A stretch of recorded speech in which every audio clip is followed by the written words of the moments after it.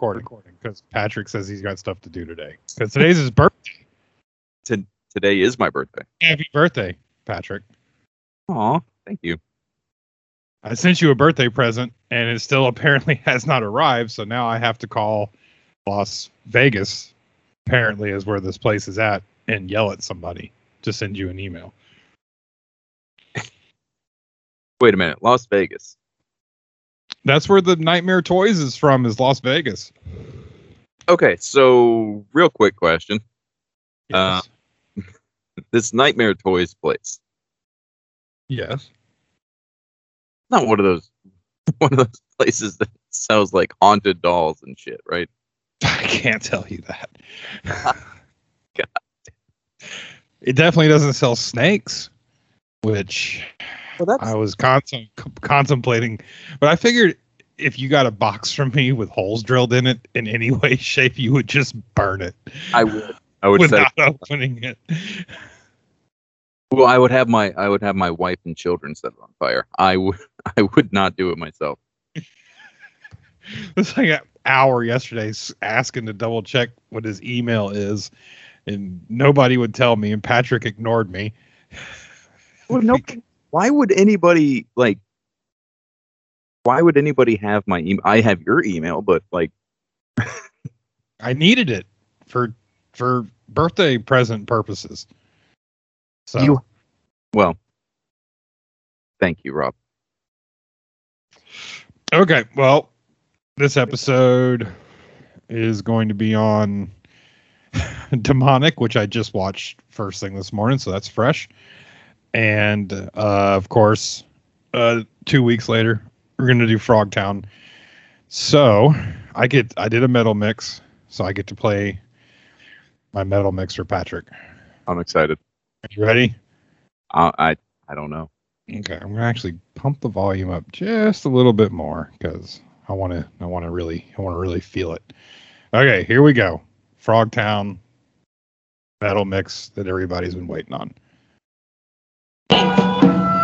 Dance or die! The highest spermatozoan count we've ever tested. Well, maybe you ought to try making love to a complete stranger in the middle of a hostile mutant territory. Hell. Sam hell. Stop. Why? You would have saved yourself for Fertles. I have enough. Shut your hole! Eat left, froggies! You have aroused the three snakes! You want to live? Run! We're going down together.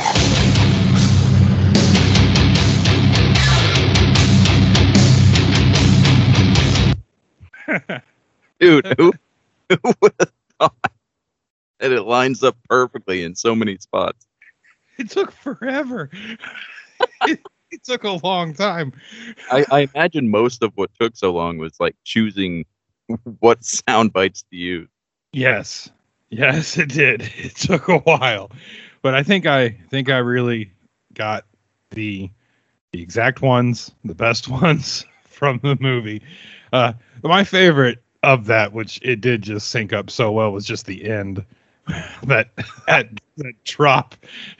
We're going down together. And of course, you have aroused the three snakes. I don't know if it was as epic as Ernest. I don't think I'll ever do anything as good as Ernest, but this was pretty solid. I think it's probably my second best that I've done, but finding audio for this that's even that was hard because this is not a popular movie, we'll say.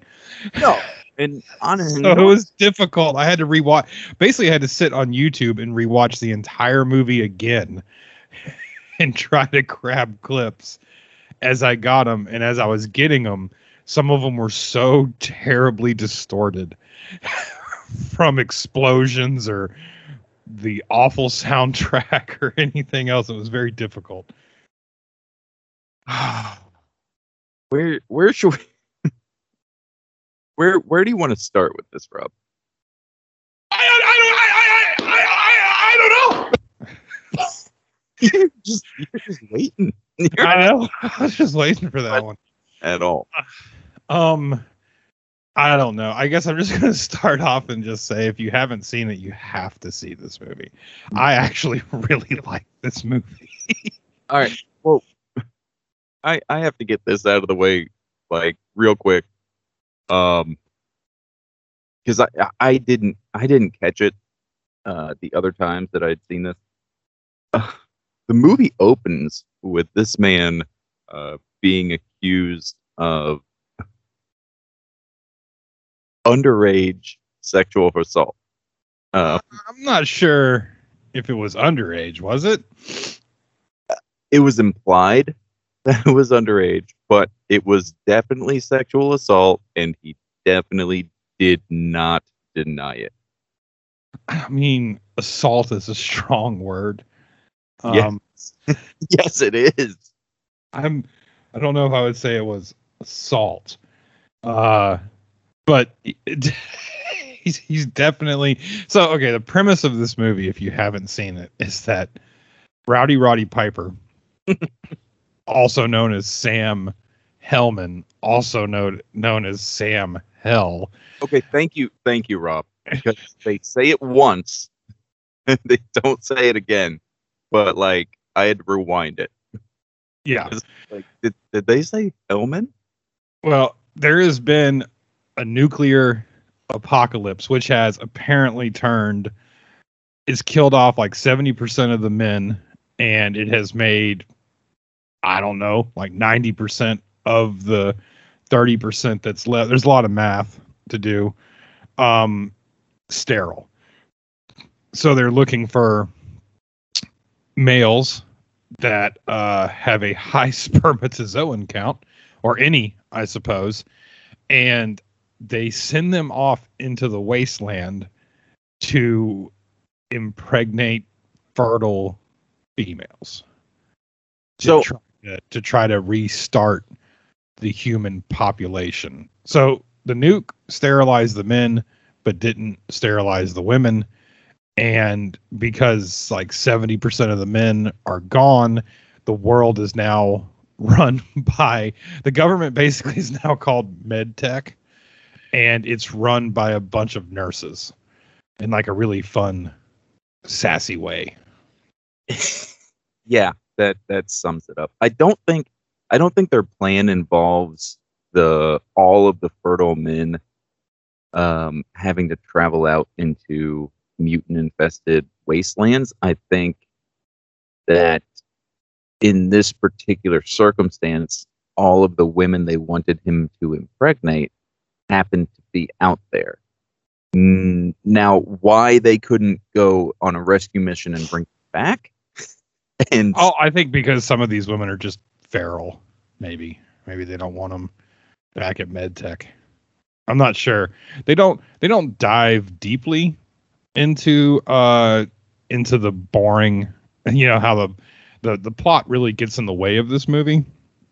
So we don't really need to dabble with that too much to keep us involved. But yeah, so okay, we skipped over a major part. I guess apparently part of the nuclear strike involved like a pond and turned frogs. I'm just going to say these are high quality frog people. 90% of, I mean, this is another situation where we're going into a film that should not have as good a creature effects as it has. That means it's got very good creature effects. Yeah, I'm not saying they're like amazing, but they're on like Ninja Turtle levels, like 1990, Ninja Turtle. Yeah, and this movie was like 84 or something. It was like 88, I think. So either which way, ahead of its time. visionary ahead of its time. But also a lot later than you would think. Like, I would think even 1988 was too late for this film to have been made. It feels more like it is. Yeah, it is 88. This movie only has a 5.6 out of 10. That's not, that can't be right. Does it even have a Rotten Tomatoes? No, it doesn't. Nope, it does. Hold on. Let me see what Rotten Tomatoes gives it. Okay, it's not bad. Rotten Tomatoes gives it 56. So, Rob, that's not, no, that's bad, but come on, for some of the things that we've seen scores on Rotten Tomatoes, 56 for a movie that was shot for $2,700 in a desert outside of LA somewhere, starring Roddy Piper. It's not bad. That's a pretty decent score. Oh, it's decent, but I'm saying you were just complaining about a 5.8. A 56 is essentially, that's less than a 5.8. That's a 5.6, Rob. Let's see what Demonic gets. Hold on. Oh, okay. I already Demonic got 15%. So I want to know who those 15 people were. Dude, it has 80 reviews at 15%. Yeah, I want to know who was out there enjoying Demonic and thinking to themselves, I'm going to review it. This. Well, so Sam Hellman is he's being questioned and incarcerated for a possible sexual assault. Okay. And because he's fertile and the girl whose age is in question is now pregnant, they're willing to wipe the slate clean for Sam Hell. There are some caveats. He has to wear he's got to wear basically a chastity belt combination taser combination C4 plastic explosive device, and him and Sandra I think Bergman or whoever from Conan the Barbarian have to go out into again, I don't know why they're going out into the wasteland, but they are.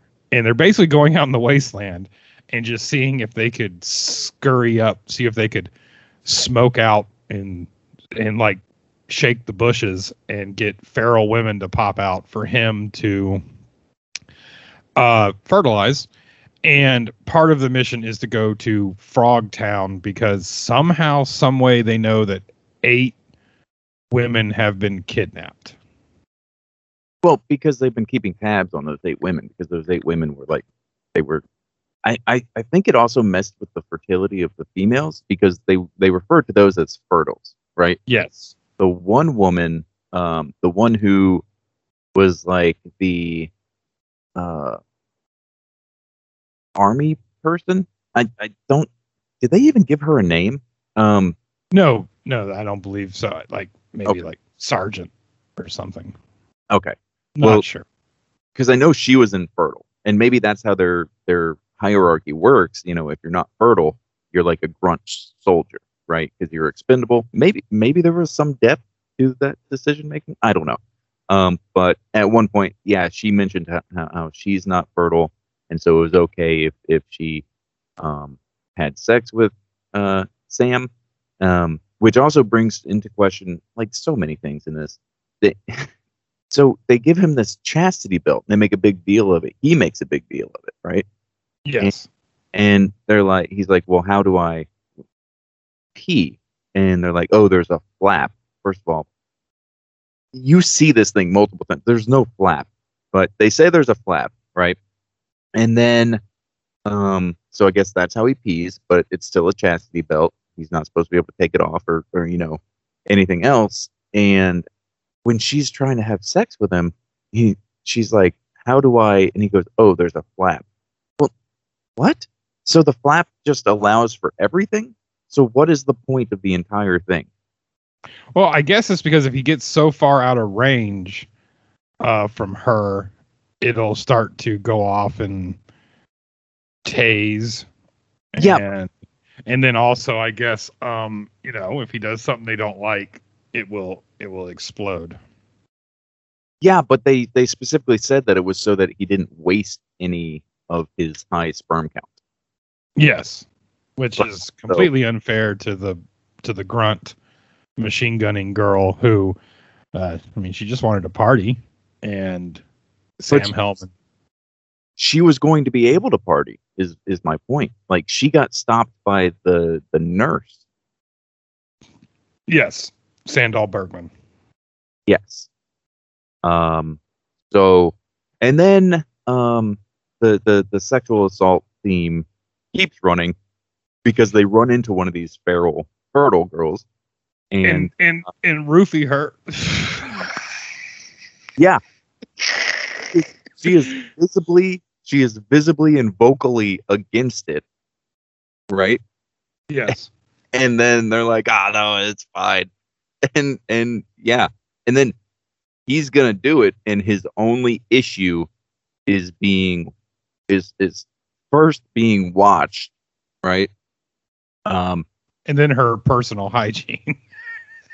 and her personal hygiene, and the way the scene, like, so you have a roofied, a scared, post-traumatic victim who just escaped Frogtown, where she was going to be. Well, I mean, I guess, like, if we think about it this way, she was going to be, or possibly had already been, assaulted by frogmen with 3 snakes. One has 3 snakes as a penis, but we're not sure. I really wish, because the effects were so good, I really wish we could have saw that. I would have liked to have seen the 3 snakes just to see what they had come up with. So maybe, being roofied in the desert and having Roddy Piper climb all over you probably wasn't the worst thing that's happened to her in the last week. But what was so awkward was that, like, what did it for him was, it's like, oh, I don't think I can sleep with this roofied girl. She's like, oh yeah, and then she takes her glasses off.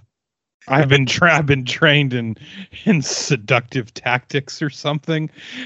Yeah, she does the most awkward dance, the most awkward striptease ever, and then that fires him right up. He's ready to go. I'm really glad that I was too young to be sexually aroused in 1988, because apparently one of the things that they liked was somebody wearing underpants on top of other underpants. Yes. Yes, they did. She had, like, frilly underpants underneath her like regular underpants. I don't, and then because she even, like, pulled the frilliness so that the frilliness would show. But yeah, the point is they collectively date raped this girl. And while he was making eye contact, and God, like, again, the movie opens with sexual assault allegations. It does not only does it open with the sexual assault allegations, and then he doesn't deny it. He winks at the father of the girl who he assaulted. Allegedly. However, he winked after it was alleged, right? Then I see. I think it was just frivolous accusations.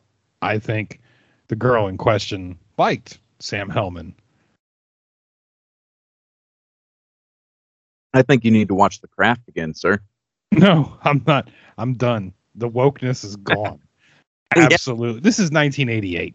Okay, I'm going back to a better time watching this movie. Back to the 80s when we could just gloss over certain details. Yeah, you seem to have overcorrected. Hell, I can't. All right, so did he end up? No, he escaped the frog woman. I was gonna say at one point he even has sex with the frog woman, but he doesn't. No, he tried. He brought back. Okay, see how we're just going. Okay, so there is a possible. Okay, we're not even going to go into the assault, whether it happened or didn't. I wasn't there. I don't know. I don't know the whole details. But there was an impregnation apparently, and they send her off with a homing beacon and say, walk 3 days south and they'll pick you up, and what mothers are treated like queens in this new society. And they continue their trip to Frogtown. Not really a lot happens in between.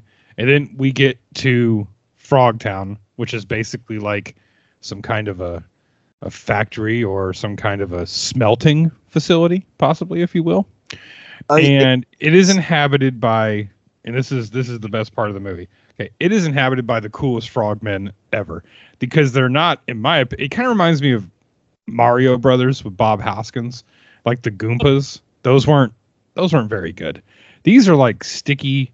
It's like they're frogs. Like, I don't want people to get confused with like toads. These are like giant bullfrogs. Yeah. So they're perpetually wet at all. Yes, they're constantly wet. Like, which is it would make more sense if they were toads, because again, it's the desert. Yeah. It's a desert. They should be. Frogs would immediately die. But you know what's really important to me is like, and this movie does really well, where, you know, a lot of times films will be afraid to show, especially a 1988 film that's very much centered around it's centered around like a teenage boy's wet dream of okay, we do got to put that out there that this plot this was written by a middle schooler who was like, man, wouldn't this be the best apocalypse? Like, yes, this plot is definitely when we're talking about the rogue, but we talk about the desert and the women coming on to Sam Hell, they all come on to him in the way that a 14-year-old boy would want to happen. Like, there's no talking, there's no awkwardness or anything. They basically just get full on naked. Naked. And saunter over to him holding an M60 machine gun and are like, take me, Sam Hell. And it's it's like, it is definitely that kind of movie. 100%. It's God, man, it's like it's basically a softcore porn, but like somehow made it into the wrong producer's hands. Like, but it's so much better than your average like Red Shoe Diaries or Taxi Cab Confessions, or I don't know, can't think of any others. Those are my favorite growing up. You say you can't name any other. You name two. The fact that you named two. Okay, Taxi Cab Confessionals, right? That one. That was like the inclination of reality television with boobs. Yeah, that was a TV show. I remember that was a thing. Red Shoe Diaries or whatever. Nope, never heard of it. Yeah, that was Showtime. Yeah, I couldn't tell you. Yeah, that stuff was never for me. So Sam makes his way into Frogtown, where he is met by his best friend, like Curly or something, who basically is a live action cartoon version of any prospector from a Bugs Bunny cartoon. Well, but mixed with the grizzled war vet. He's also a grizzled war vet who, yes, uranium. Now he's a uranium prospector for the Greenies, which is what they call the frogs. Which is perfectly fine because they're not real, so you can call them that. Yes. And he has, I guess, the head nurse lady, the blonde, who, in my opinion, the machine gun lady is far superior. Are you kidding me? Yeah. The whole time I was like, what kind of time was 1988 where the machine gun lady, like, I know, okay, the world wasn't quite ready for short hair at the time, I guess, but I don't know, though. There was a lot, because like the 8 girls that they rescued, 2 out of them had the short hair. But I would say, okay, basically we got about like 10 or 12 women because of budget constraints, I'm sure. Although I'm sure the original writer, we need 100. because it is basically a teenage boy's fantasy. And yeah, no, the Machine Gun Girl was I think not only just better, she was a better actor than all of them as well. She was the only one that I was like kind of, I wonder what her story is. I'm gonna put this out there. How did she get into the Marine Corps? You know, what's up? How did she do all this thing? I would watch a Machine Gun Girl movie. 10 out of 10. Let's make that film. Like that. She was the only one in the film, for me at least, who translated into 2021 as far as attractiveness. In a movie about a 14-year-old male fantasy. And I think that really comes across. I hope she had a good career. No, I'm actually trying to find her. So as of right now, we're going to go with she did not. But oh my God, there's so many credits for this movie, and it's very difficult. I'm going to say Edie Bird, possibly, because nope, that's not it. Wrong. What? Edie Bird? Are you kidding me? That is definitely. There's no picture next to it, so it's. I found a picture. Well, I'm on IMDb. This is falling apart quickly. Oh yeah, nobody. Are you kidding me? Nobody from this film paid to have their picture. Don't you have to pay money to have your picture on IMDb? Yeah, I pay like $25 a month. Sanity. But so they get to Frogtown. He meets his old war buddy / it was C. Verrill. Cess Verrill. CEC space Verrill. And her name was Scintilla. Okay, Centinella. We're gonna watch this film at some point. Silk, the 4-letter word for steaming nonstop action. Ooh. It looks like she had her career went pretty much exactly where you would want it to. Yes, it did. She was on ER. Okay. Anyway. You gotta. Did you see the box art for Silk? No. It doesn't even have a hyperlink on Wikipedia. Silk. It's just there. I can't even click it. I'm sending this in a group chat with you and Savannah. So we got Space Rangers, Murder, She Wrote, Mantis, NYPD Blue, Wings. Wings? 1 episode. Oh, I bet that was a good episode. May have to just do a Wings podcast. Yep, that's her. Yeah, no, she holds up, man.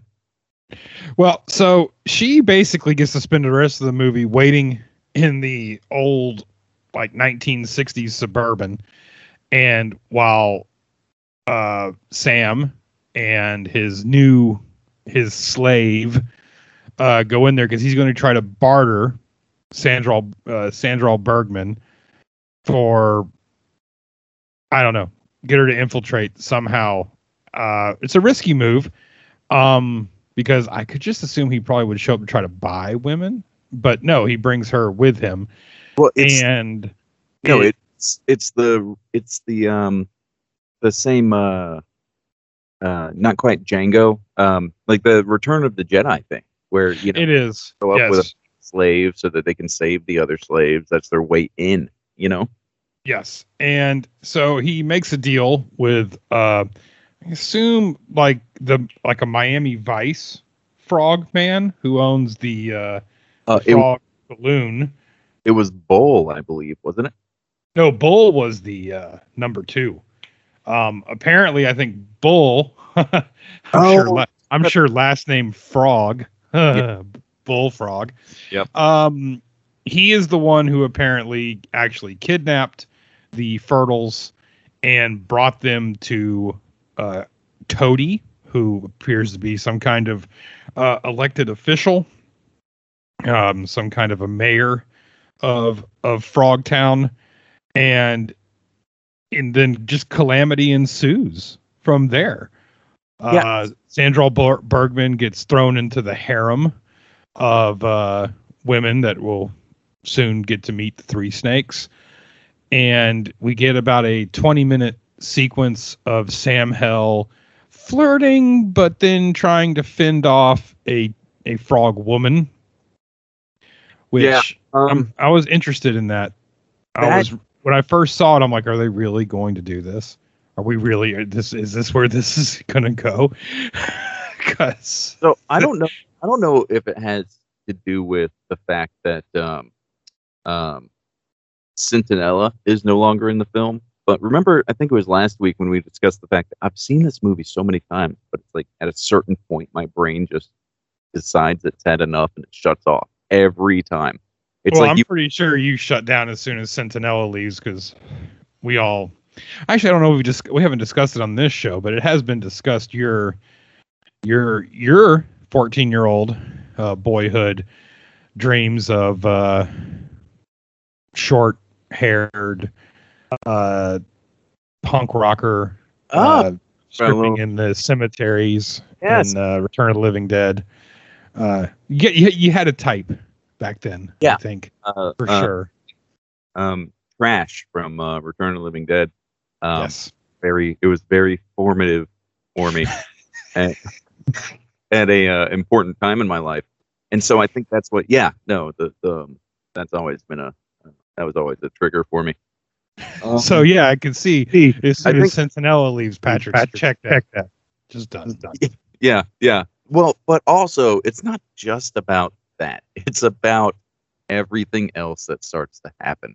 And like my brain it refuses to take it in. So like I get bits and pieces from that point over, but I can't. I don't have enough to analyze it because my brain just like it refuses. The rest of the film, it's like, you know what? I can't. That's Frogtown in a nutshell for me. The last part is tough. Okay, so Sandra Bergman gets kidnapped. She has to dance for King Toady, which then arouses the three snakes. Here's the issue: is a movie like Frogtown, you go in for not just the ridiculous, like obviously they're giant frog people, right? That's ridiculous in its own right. But you go in it for how bonkers like the rest of the film is. You wouldn't think a movie about frogmen would be the most bonkers part of the film. And then it pretty much is. Just seeing the frog people is pretty much it kind of plateaus after, I would say, after the saloon, because then basically from there we get a lot of very strange build up and not really build up, but we get very strange information about just the inner workings of Frogtown. Like we kind of find out that the old man is dealing uranium to the greenies. There's this weird guy with very much like Star Wars who talks.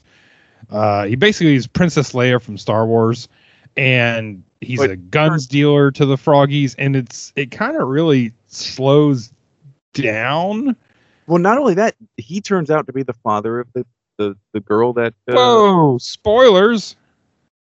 Oh well.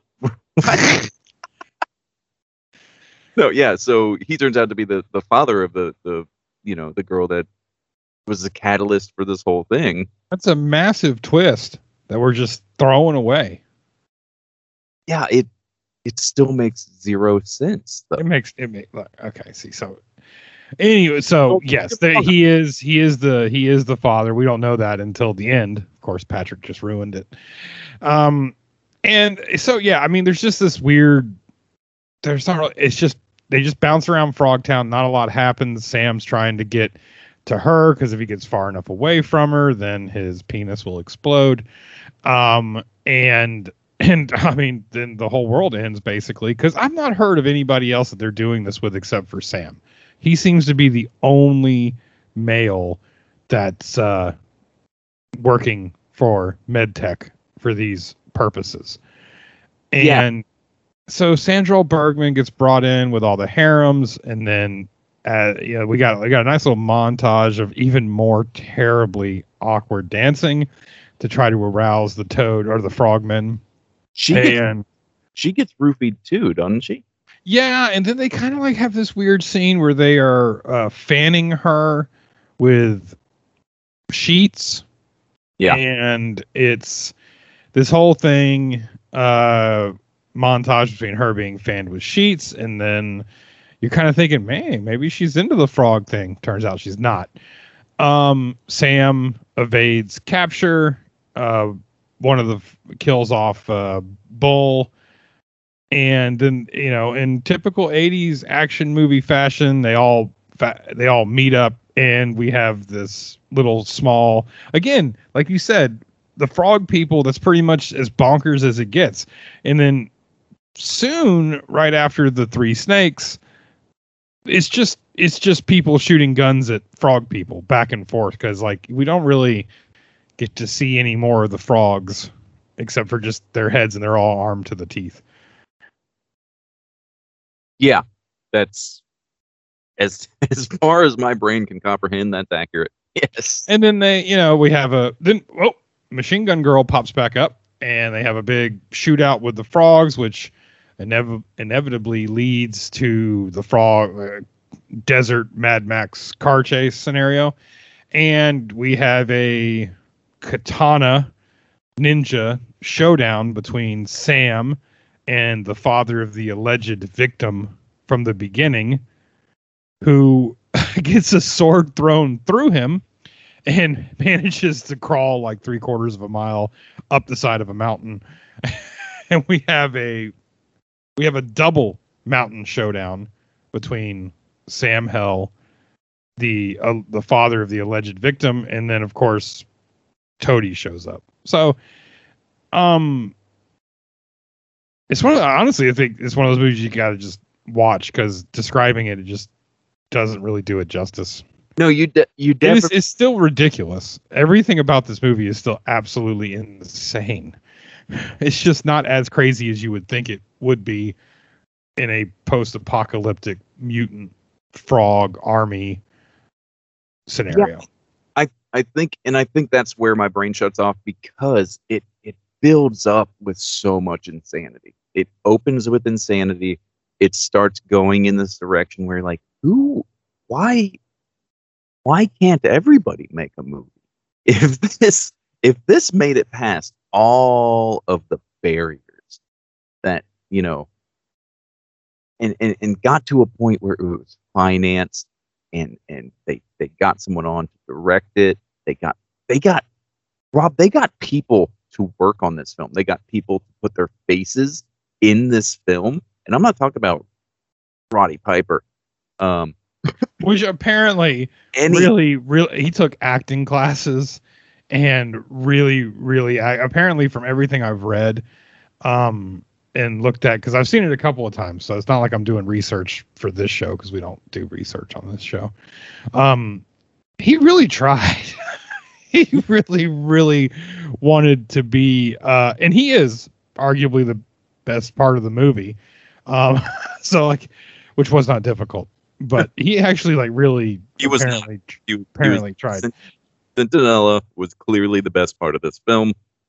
Well, I mean, like I said, I'd vote for a sequel where it was just him and Centinella, that something.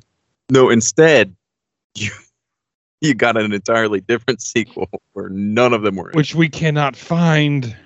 No, I want to see the Robert Zadar Maniac Cop sequel to this movie. God, like that face. Can you imagine being the actor who got replaced with that head? Like, yeah, that looks close enough. I would take that personally.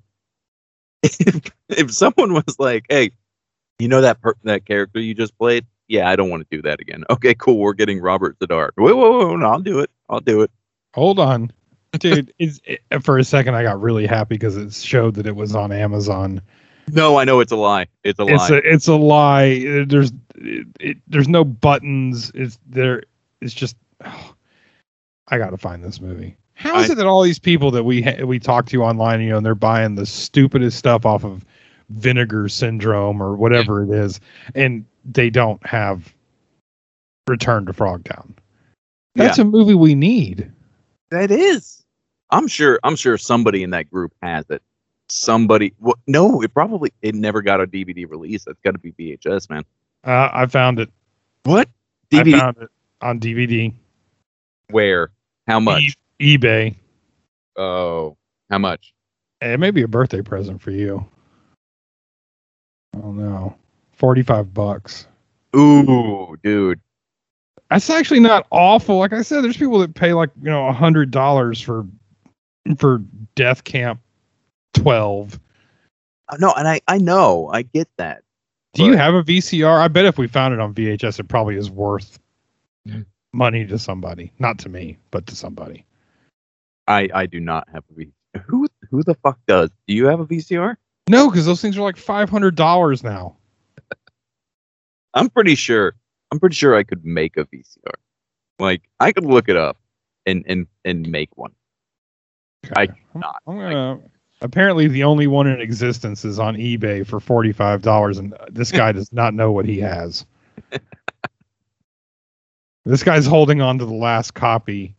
That's because he probably took it to an appraiser, and the appraiser didn't know what he went to the Antiques Roadshow. That would be an episode I would watch.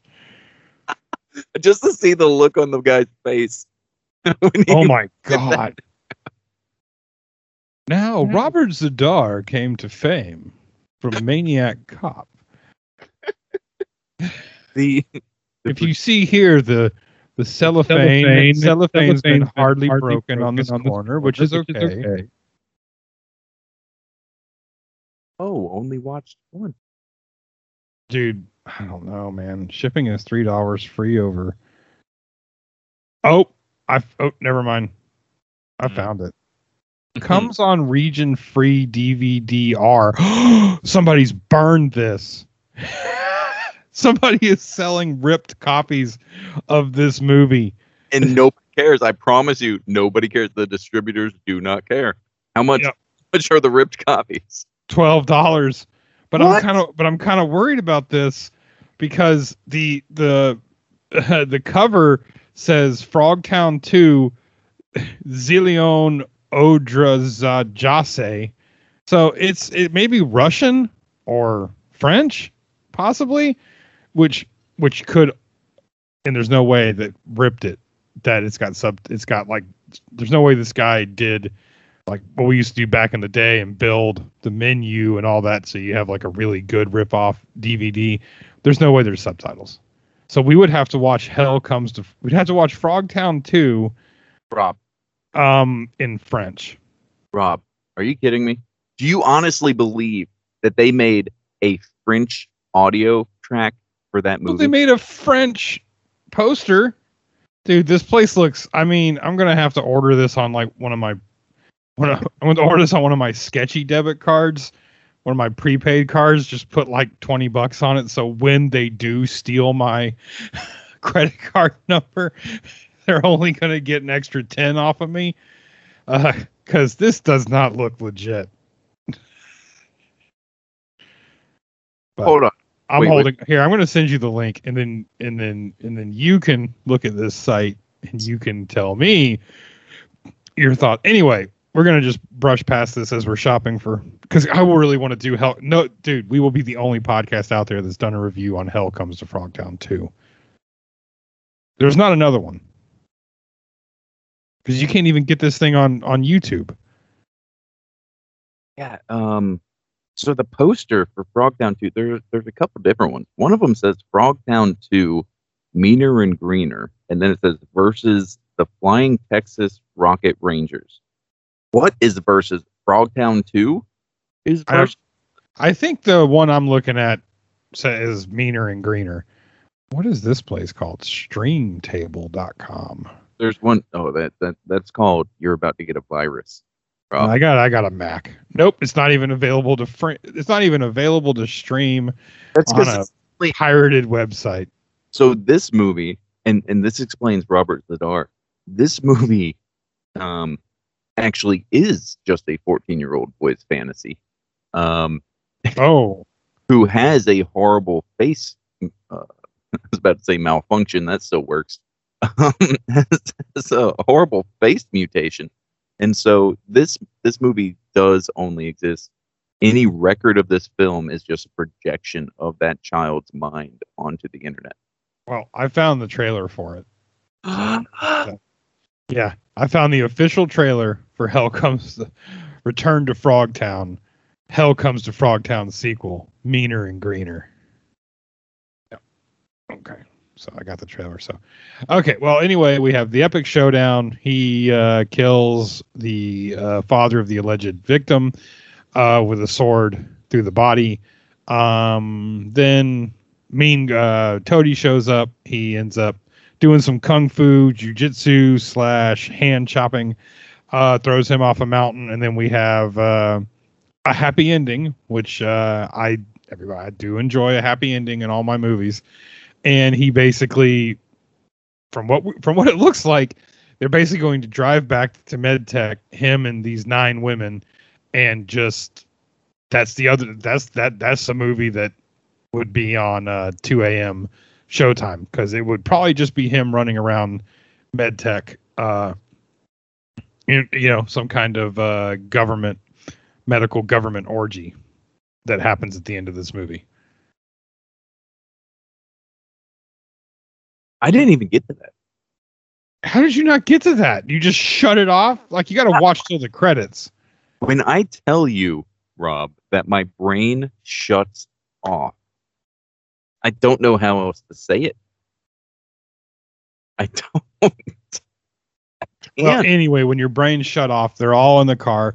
They're going away. Him and Sandal Bergman are definitely an item now. And then she turns to Sam and says something along the effect of, like, save your energy. And then both of them look back at basically a truck bed full of scantily clad feral desert women.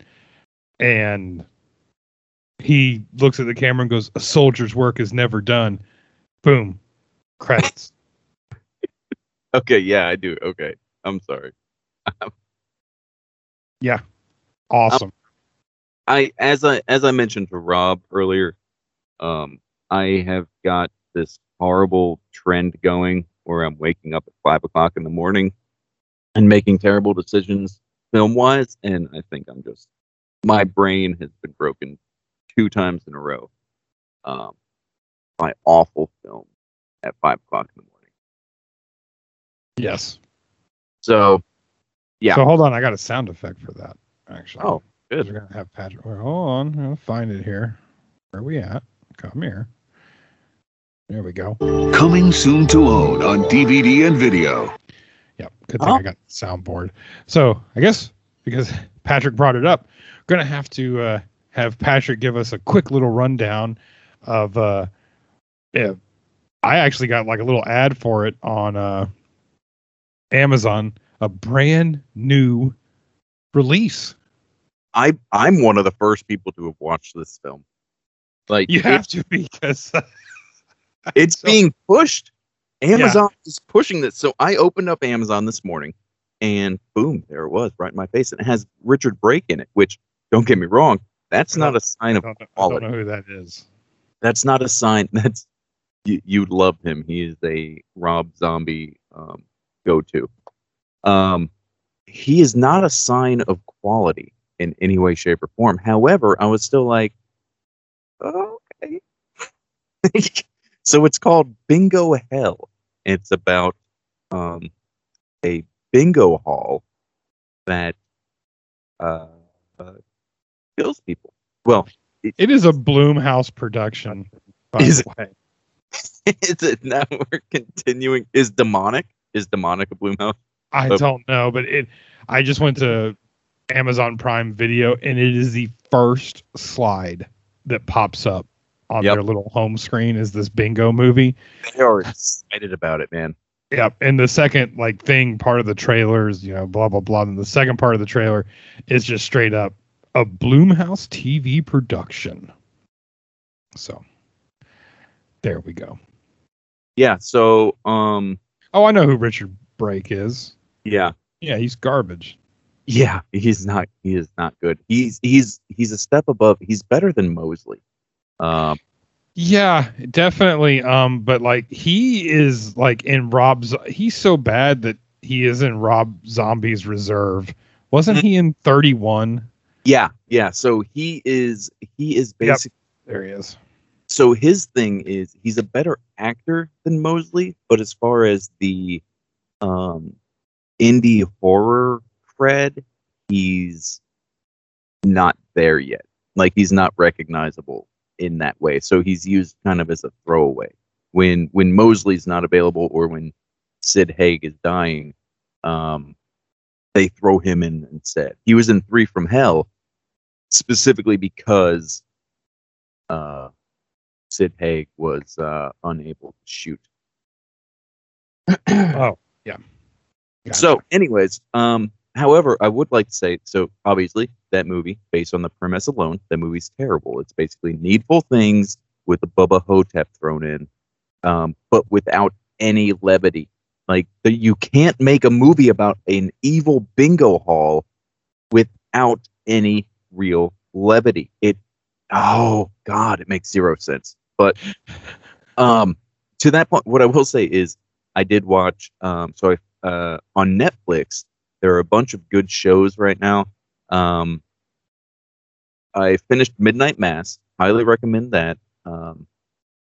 It's another Mike Flanagan.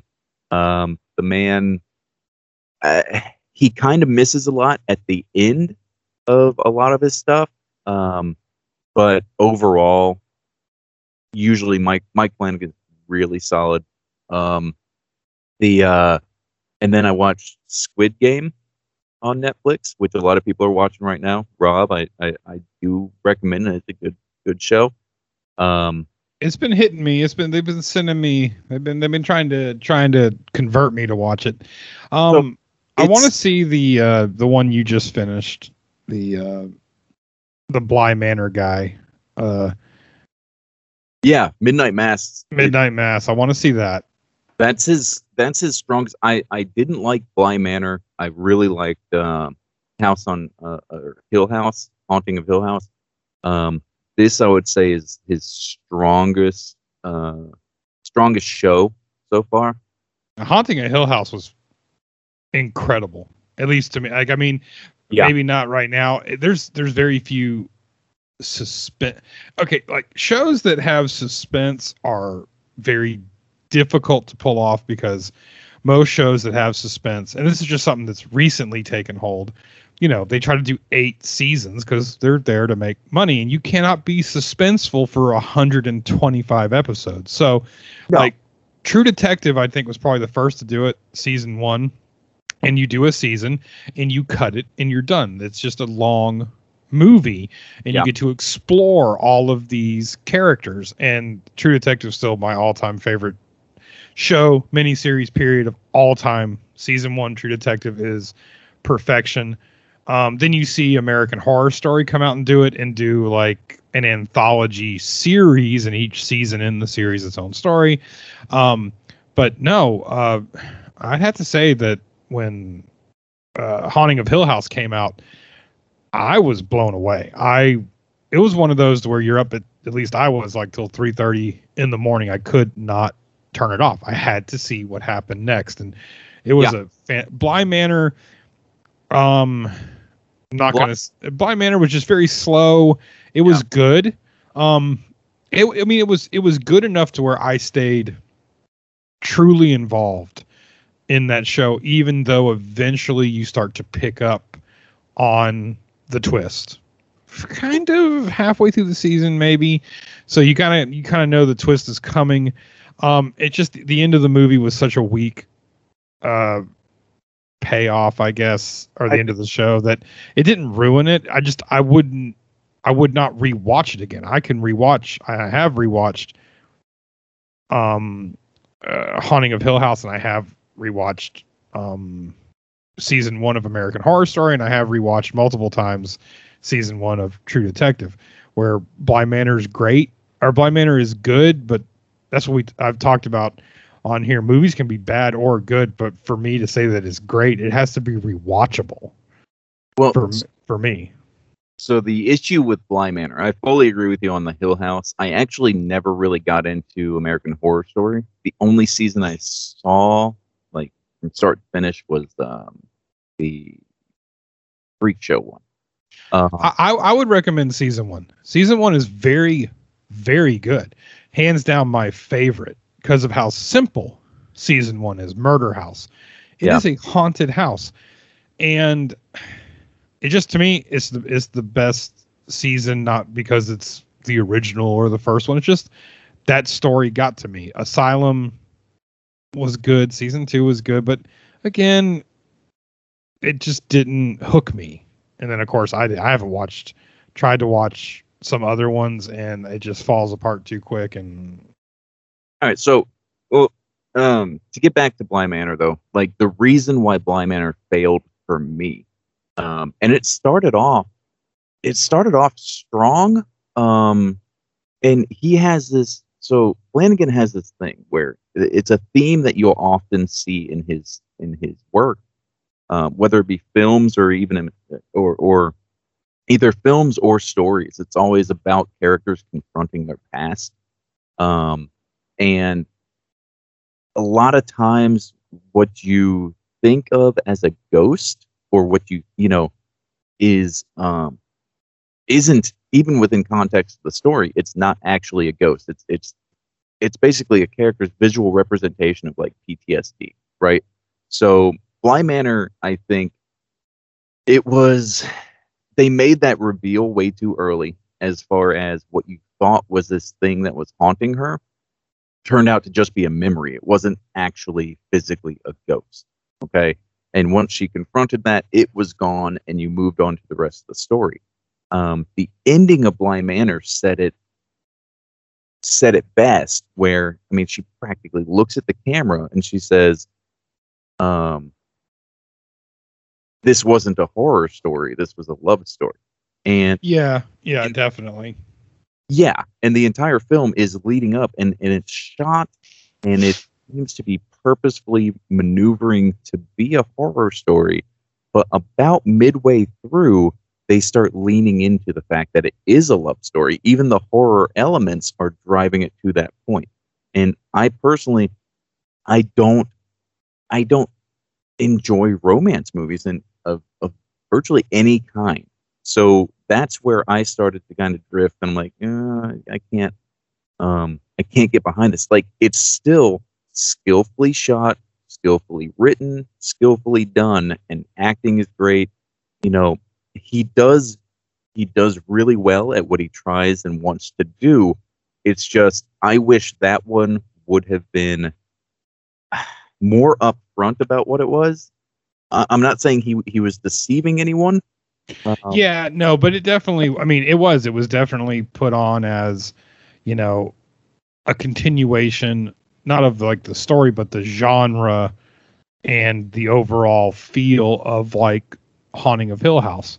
So yeah, you know, and also the best part about me with Haunting of Hill House, why I do like it so much, is it comes off of some of it comes off of, you know, the foundation is like part of the original source material. So you can make these connections between the, you know, this is the Hill family instead of, you know, in like the movie in the 90s and stuff that they're at Hill House. So like we're kind of finding out the Hill family. We're kind of finding out some of these cool, interesting things. So, I mean, I think he's fantastic. So like I am interested in seeing his new one. Before we move on to our pitch deck, I had to read some reviews to Patrick from Bingo Hell. I'm just going to pick the 2 top reviews. Here are the 2 top reviews of Bingo Hell. This is a 2-star review. Yeah. By Christopher, and it is titled 2 stars for the 2 heroes. What a dreadful Spielberg wannabe movie. Yes. No.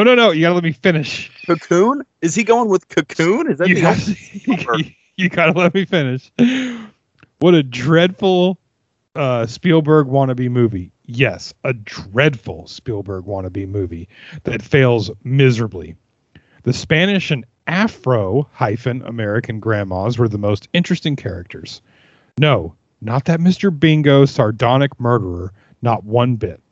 Is that all we had? Or sorry, is that all he had? That Joker smile? Question mark.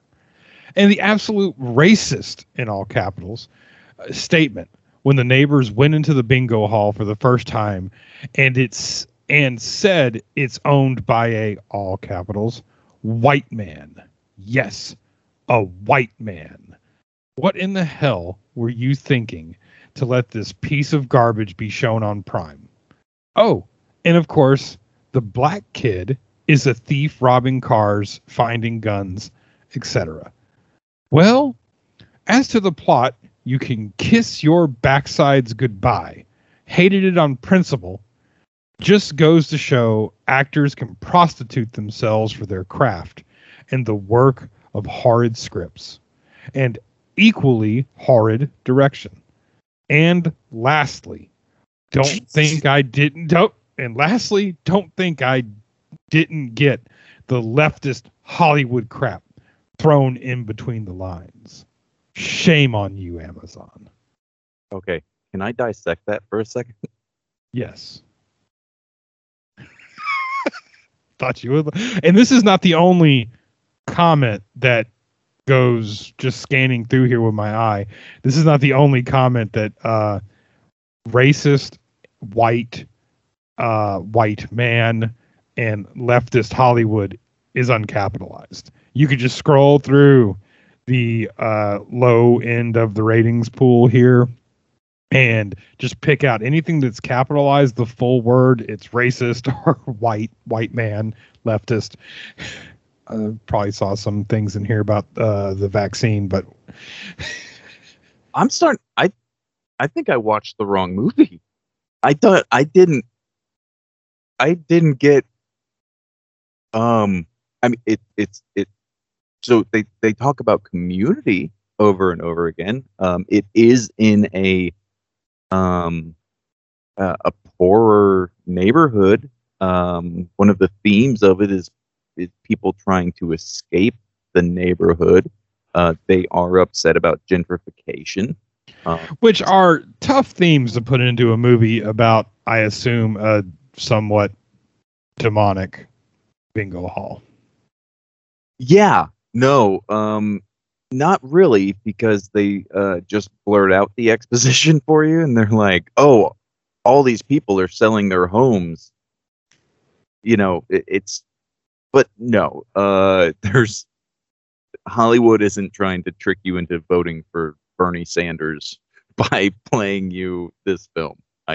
Hollywood had nothing to do with this film, I can pretty much assure you. Okay. Do you want to hear the number one top 5-star review by Amazon? Oh, Jesus Christ. There's a 5. Yeah, hit it. Oh, there's plenty of 5s. This movie's 3.7 out of 5. So there's quite a few 5-star reviews. So here we go. This is by Kate W. Kate spelled with a C, which this makes no sense. Oh boy. This truly is one insane movie, but in a good and entertaining way. Bingo, you think, is just for the old folks? Think again. These are not just any old folks trying to win. If you have ever really played a serious game of bingo, you will know some players are just nuts. Get a snack and a drink, get into this bingo hell, and it will entertain you. It will entertain you. Stop. Not for the faint of heart. He.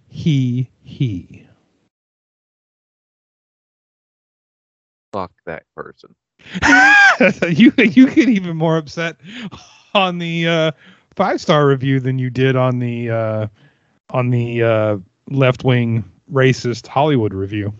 Yeah, because no, I don't look. Because the movie is left-wing and racist. because you heard it here, folks. No, because the two listen, the 2-star person, at least at the end of the day, however they got there. Okay, the ends justified the means of that. That 2-star review. I don't care why they didn't like it. I care that they didn't like it. I don't give a shit if it's for the wrong reasons. They didn't like it. Awesome. That's good.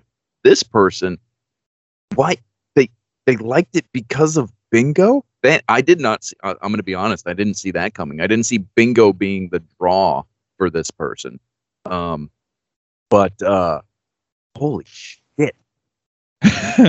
And let's see here. We have we've got so many. Dude, there are a ton of 5-star reviews here. Just a good, happy not too fast, but not too slow, awesome flick. Money isn't everything in this message. I will be watching again. A fucking again? A hidden gem? Question mark. Wow. Nope. Simply stellar acting. I was surprised to see only 3 reviews before I watched it. Glad I did.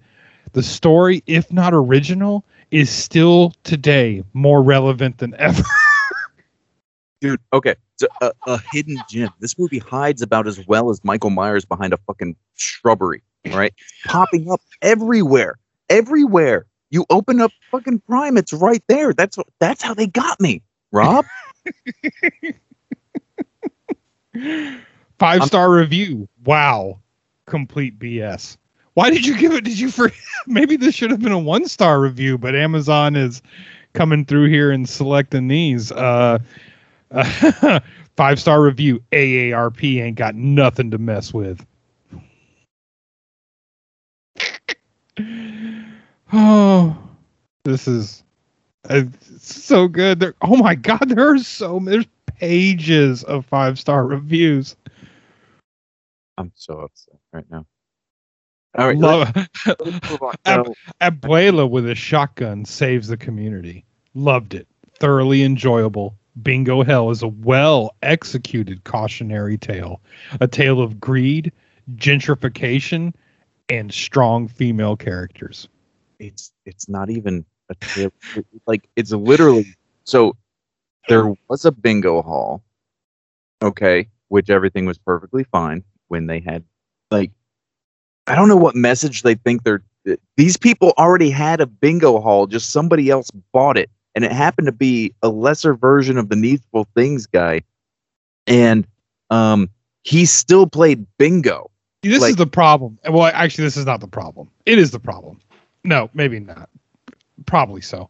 But this is the problem with them, or with movies. And like you said, it's not really probably part of the plot. It was actually spoken live in exposition. I think this is why. This is why they put certain things. Like, okay, like the original Candyman, it was obviously about gentrification and all these other things, but they didn't spoon feed it. And if you were to ask people nowadays, what do you think Candyman's about? They wouldn't know before the new one came out, obviously. But this is why I think some of these studios are putting this like very heavy-handed, woke type things in here. Because, dude, I'm reading these reviews and people are like calling this movie, it's like the next, Citizen Kane or something. Finally, a movie so brave and so bold to stand up for not only old people, but but old women. Did I black out during this film? I can't. I'm. No, you didn't. But somebody spoke a line in the movie, like you said, probably about the old neighborhood and gentrification. And dude, everybody else blacked out. They heard that one part, and then they blacked out for the rest of the movie because they're like, "Oh, that this is again." If you want to send, and obviously this movie sent a message. We're gonna start doing this. Amazon reviews on everything we do now, because this is like this is insane. How many movies or how many reviews on here where people are literally like, "This movie has a message." All right. Okay. On that note, here's what's going to happen, because we still have to do pitch deck, and I can't talk about this fucking movie anymore. I swear to God. You brought it up, you and your 5 a.m. God, dude, what is wrong? I mean, I'm glad that you're doing it, because this is actually great content. But yeah, I had no idea when you posted that you were watching this that I didn't check the time, and that you were up at 5 a.m. scuttling around your house watching. watching this movie while your family was sleeping. Yeah, that's accurate. That's what I do now. That is now my life. It's a pro move. I'm going to give you that. Like, Oh. I get up early and go to Starbucks, and it is a pro move. But All right. So let me take a quick break because I've been drinking water like crazy. You still have to do pitch deck. I'm gonna go pee, and I'll be right back. All right. Okay. Okay, we got it. All right. Sweet. So we're back. I had to read you one more review, Oh even God. though this will be difficult for me to cut. This is titled "Saved by the Most Evil Smile in Cinematic History." Oh Jesus. That and a few good performances, especially the two leads. The concept held really good promise, but for an hour in, it got flushed for the standard kill one after another without reasons, canard. Too bad, as that crashed the ride. Anyway, not a bad watch over the shoulder kind of thing, but kind of failed its original momentum. How would you know? How would you know what the original momentum was in a Blumhouse? Blumhouse didn't even put their Blumhouse on it. It's Blumhouse TV product. That's the actual name. Blumhouse TV Productions, which, holy crap, even that means Jason Blum even knows that he's making so much garbage lately. He's got a, it's like the Mercury division of Ford Lincoln Mercury. Okay. Look, we're going to try to pump out like Navigators. We're going to run in the middle with a Ford Explorer, and then movies like this is going to be the Mercury Tracer. Okay. These are going to be the ones that just keep some of our friends in business. And that's it. But dude, the amount of money they had to pay to pump this on Amazon Prime that high, or Amazon was stupid enough to finance and buy this movie for so much money. But then it doesn't matter. It's like, I guess they get paid on, I don't even know how that works. If Amazon owns it and it's free on Prime, right? It's an Amazon exclusive thing. Mm-hmm. So, I mean, I guess the only way that they're going to get paid is if the movie's really good and you're calling up your friends who, I don't know who any of us know that does not have Amazon Prime. And so you got to sign up right now, man. You got to sign up right now. Otherwise you're going to miss bingo hell. Yeah. No, I don't see anybody doing that. I don't. Amazon's the safest bet. You know, that we're going to move on because we got to do pitch deck. But Amazon, unlike, you know, you hear these articles about Netflix is really in trouble because they only signed up 300,000 people last quarter. Dude, eventually you get to where you have everybody. You just do. You can't sell anymore. You can't sign up anymore. You have everyone for the most part. You got to wait for them to get old enough to get a debit card to sign up for it, but more than likely they're on their parents. You know, that's basically it. So it's like Amazon's the safest, you know, but Amazon's starting, the waters are getting real muddy with Amazon lately, and it makes no sense because if you don't have Amazon, it's because you intentionally don't at this point. You're not selling people on getting it. You know what I mean? So I don't understand why you're buying bingo hell. No. Or, I mean, the countless other things. You know, I mean, for them to buy it. Now, like if you make a crappy horror movie and you get somebody to put it on Amazon, that's different. But like, yeah, you know, like to just sit there and buy these movies and then promote them like that, it blows my mind. Yeah, I mean, it and like you said, it's one thing to, you know, just post it. You know, that costs you nothing. And then the more content you have on your site, the more people are going to be interested in joining up, right? But yeah, in certain content, I understand. Like, I'm a huge fan of Top Gear, so I understand the Grand Tour and Clarkson's Farm, and then the applications, Shudder, Paramount Plus, AMC. Like the AMC app, if you don't have AMC on Amazon or your Fire Stick, get it, because you go watch.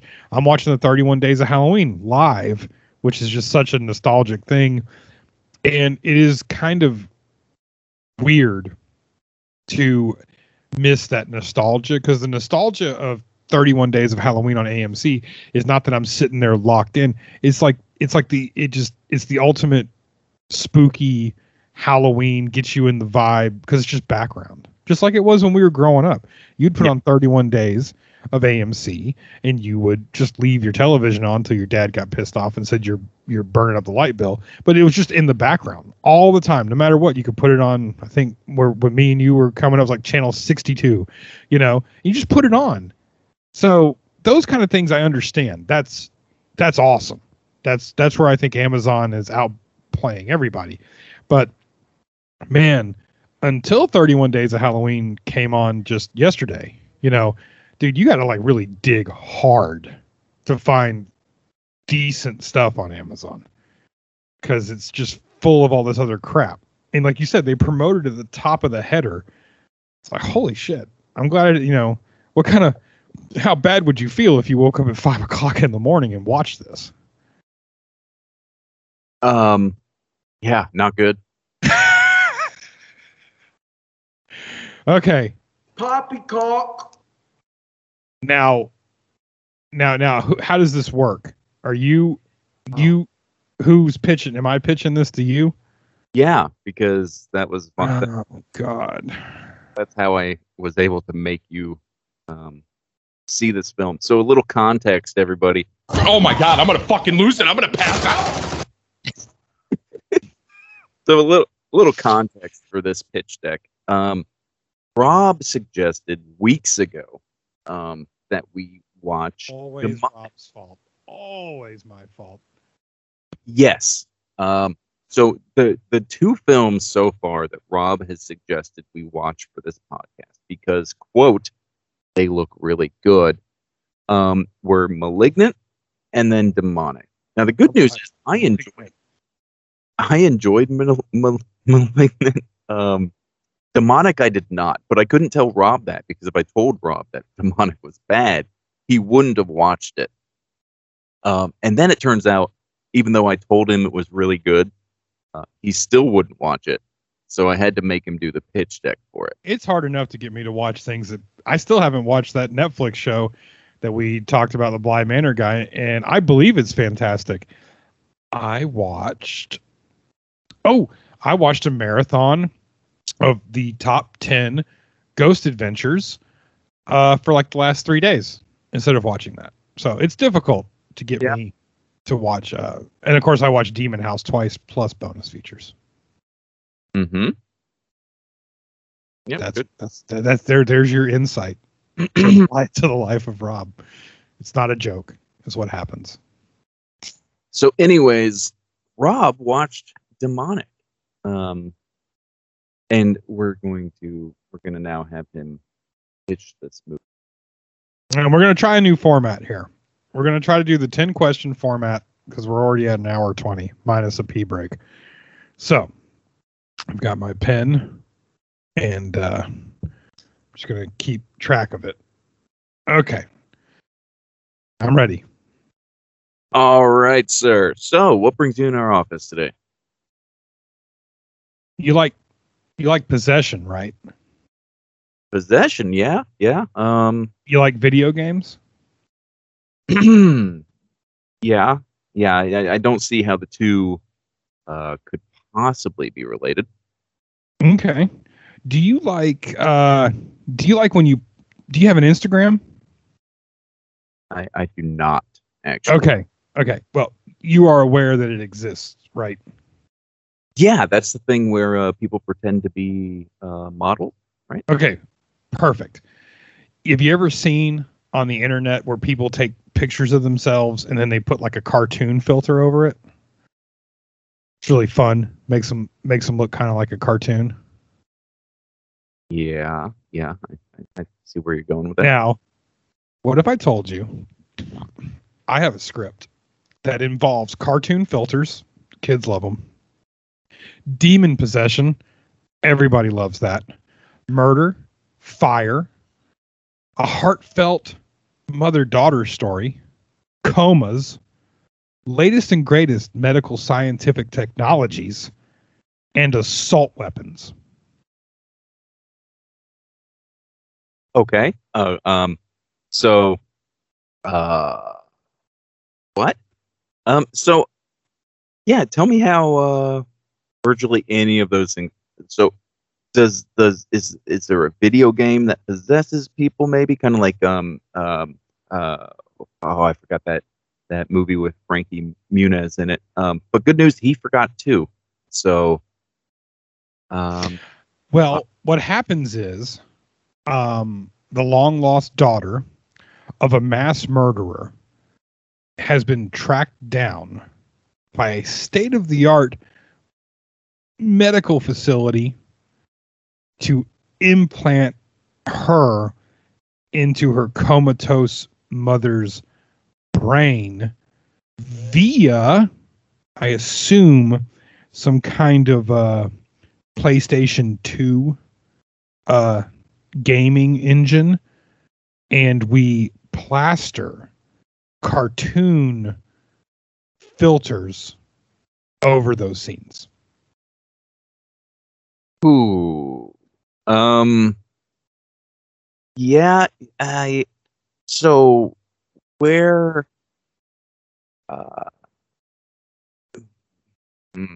where does the demon come in? The possession you meant? Well, the possession comes in. That's the hook. That's the twist that gets you. The possession comes in when she's been implanted into her mother's comatose dream brainscape. We subtle at first. We got to get you hooked. That not all seems to meet the eye here, and that the demon is inside of her mom and wants to possess the daughter, who is also inside of her mom, but only in her brain. So the demon is in a coma? Yes. But it's not asleep in the coma. It's just lurking around in her mom's brain, waiting for the daughter, who it's always been after, to come into the mom's brain, because the demon knows that the mom is now hooked up to the brain machine. And when the doctors were watching her, the mom, on the brain machine, the demon who was pretending to be the mom in the brain machine told the doctors that the mom who's in the brain machine wants to see her daughter one last time. So how? And the people running the brain machine are also, get this, highly trained special forces Catholic priests. So not doctors? We don't know what their credentials are. I assume most priests that are in the special forces have a doctorate of some kind. Medical doctors, no, not doesn't have to be. Okay, well, all right. So special forces priests. I want you to keep that. I want you to keep that thought. Yeah, I got that nestled right here in the back of my mind. One of them is covered in tattoos, real badass. Oh! Can we preferably big, gaudy, religious type tattoos? Not sure. Looks kind of like prison tattoos, possibly reformed. He's Asian, so he could be like a kung fu or a yakuza, possibly. Not sure. We didn't get background on that. Okay, well, kung fu or yakuza. Surely we're going to see him actually, do some stuff, right? No, he bleeds to death at the end of the movie. Oh, good. We don't actually see any fighting in the movie between the priests and the pigeon demon. I forgot to mention that the demon is a bird. Well, it's I'm going to back up here.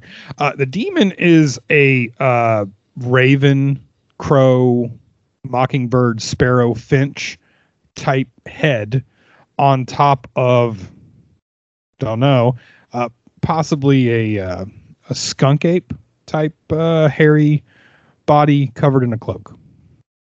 Okay, so I presume we're going to get some top-notch creature designer on this? No, absolutely not. We're going to show you as little as possible because you always want to leave the audience wanting more. You know what I mean? Your imagination's way scarier than what you see on the television. I can completely get behind that. So, help me out here. How do we get from Comatose Lady video game and then to bleeding out in the car?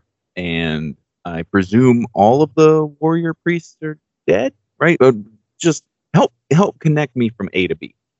The demon called the daughter from the mother who is in the brain machine through the brain machine to the priests who are monitoring the brain machine, but they're pretending to be doctors in this giant medical facility that obviously nobody asked them for their credentials, that is somehow linked to the maximum security prison that the mother was imprisonated in after burning down a tuberculosis ward sometime in like 1996. We're not really sure, but hey, everybody loves the 90s.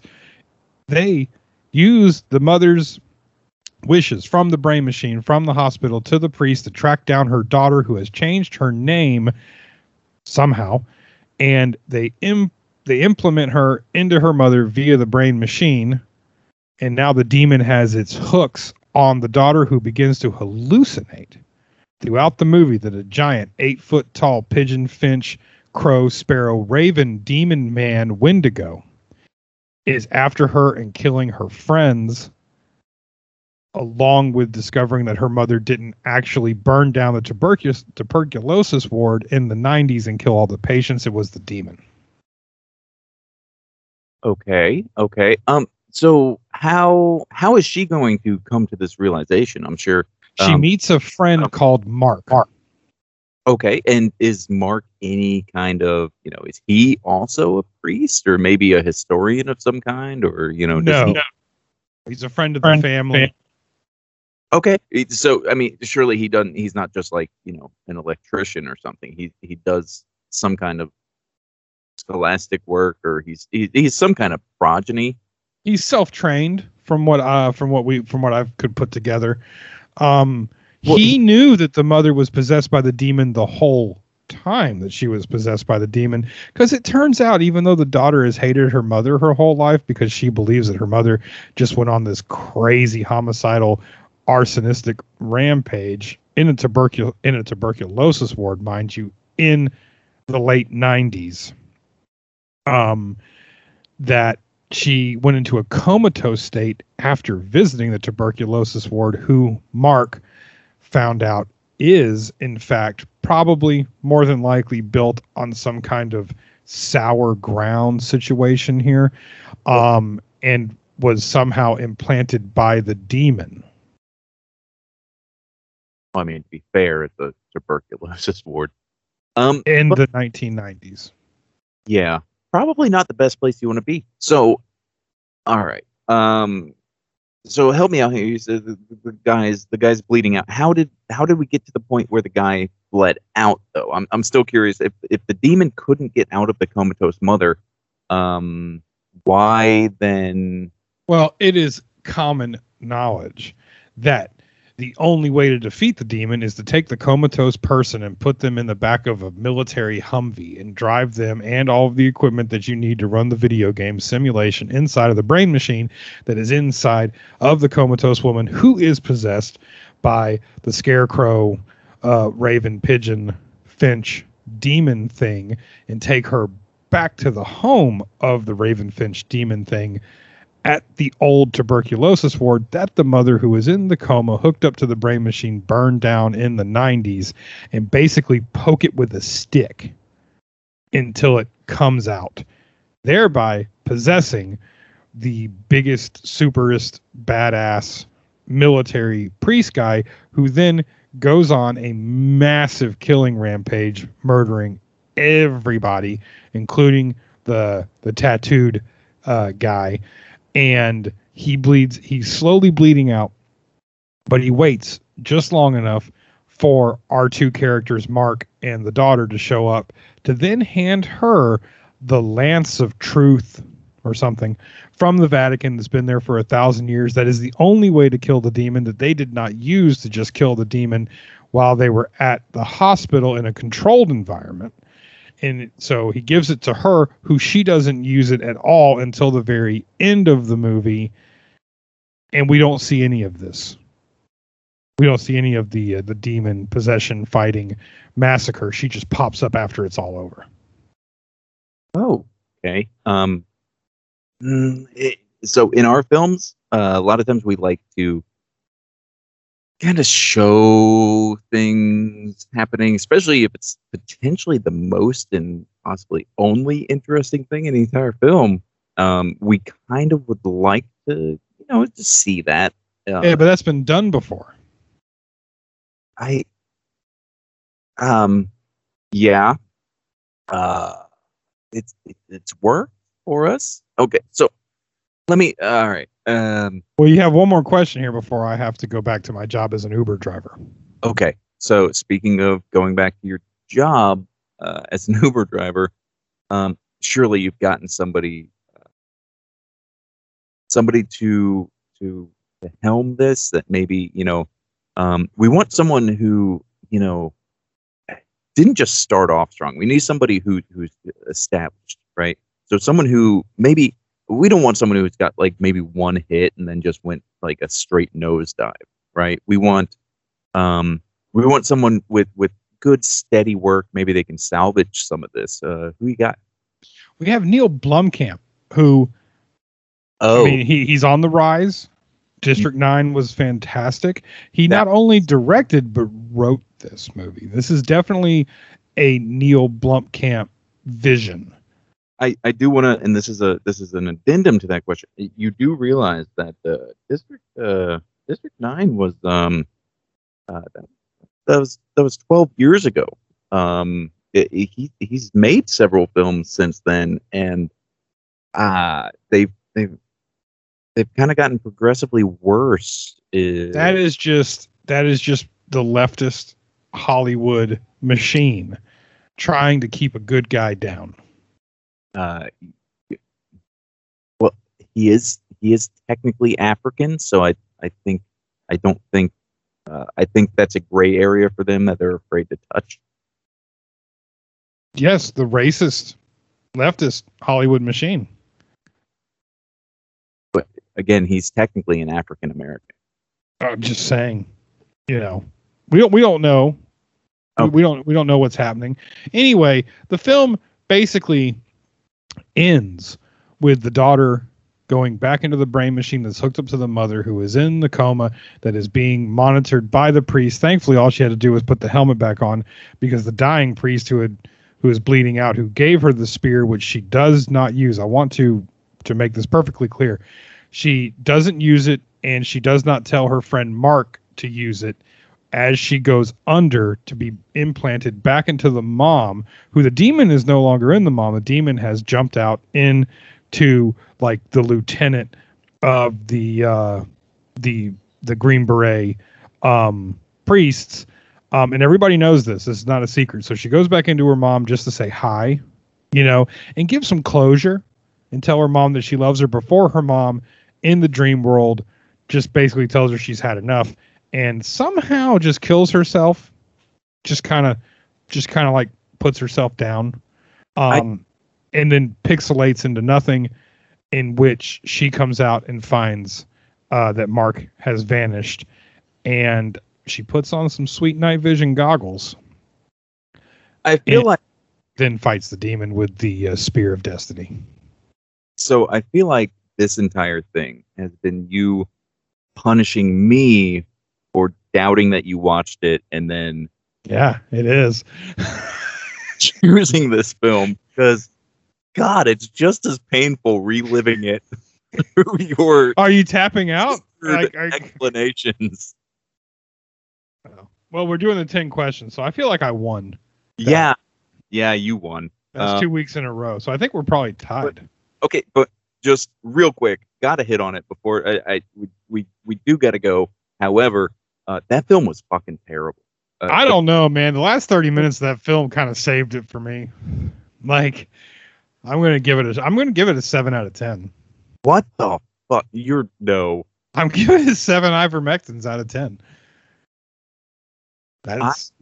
I'm not saying that it's great. I'm saying that I don't actually feel bad that I spent $6 on that movie this morning. So they, I got $6 worth of a movie. Rob, none of it fucking makes sense. You don't have to make it. Does it make some sense? No, it doesn't. The whole brain thing, the VR thing, it had nothing. It shouldn't have existed. Like that exact same film would exist if they didn't do that. I don't know. I thought it was interesting. She could have just been in a coma. You could even keep the fake hospital shit.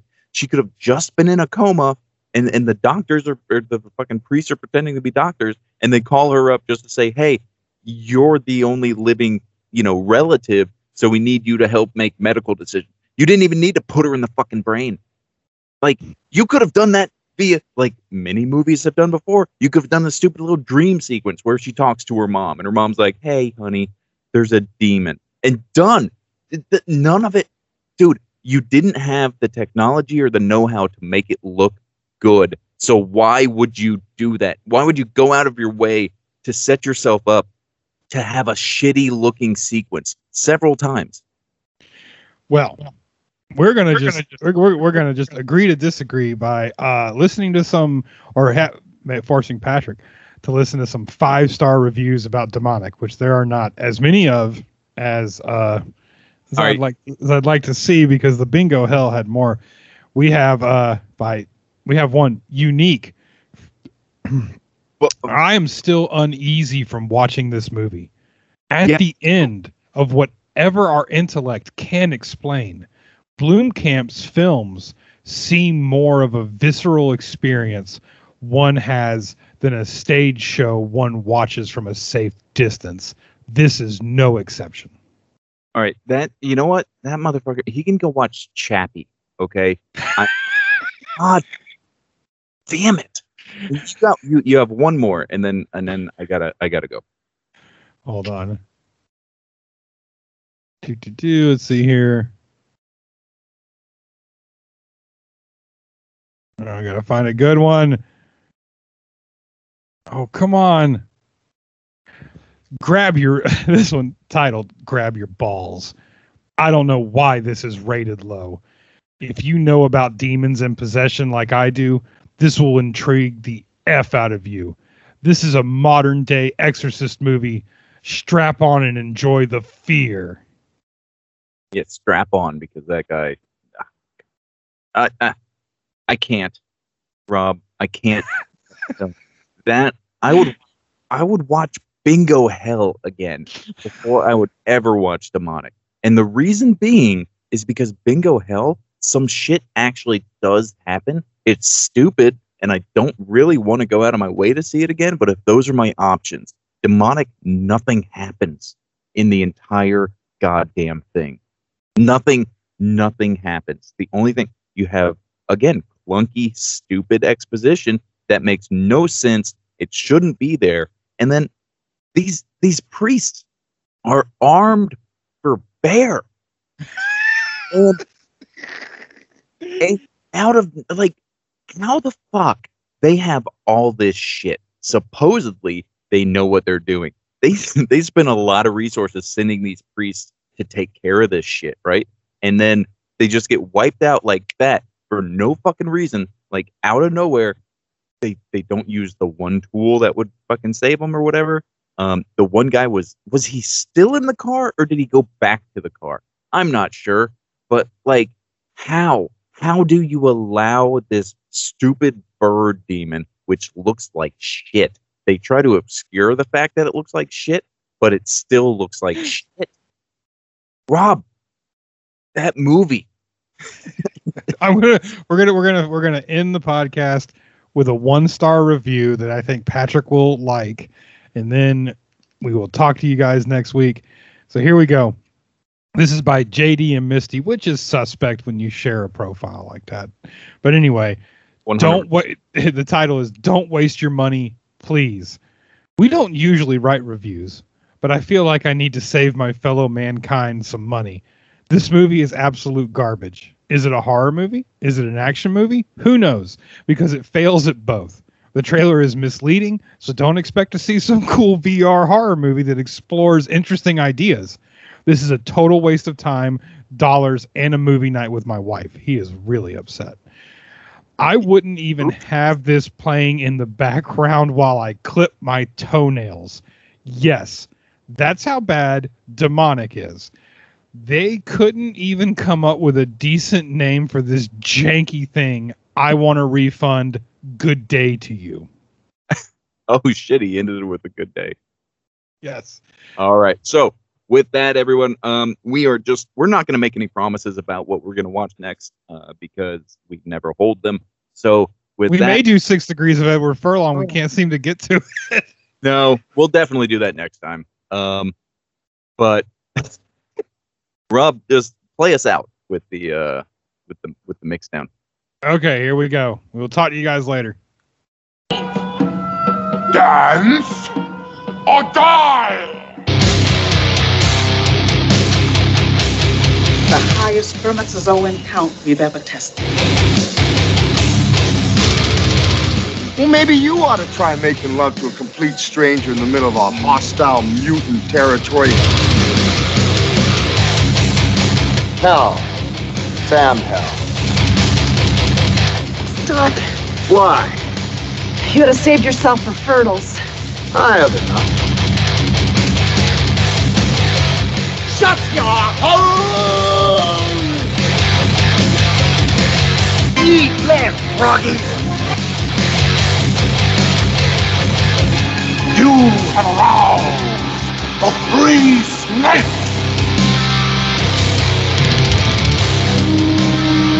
You want to live? Run! We're going down together.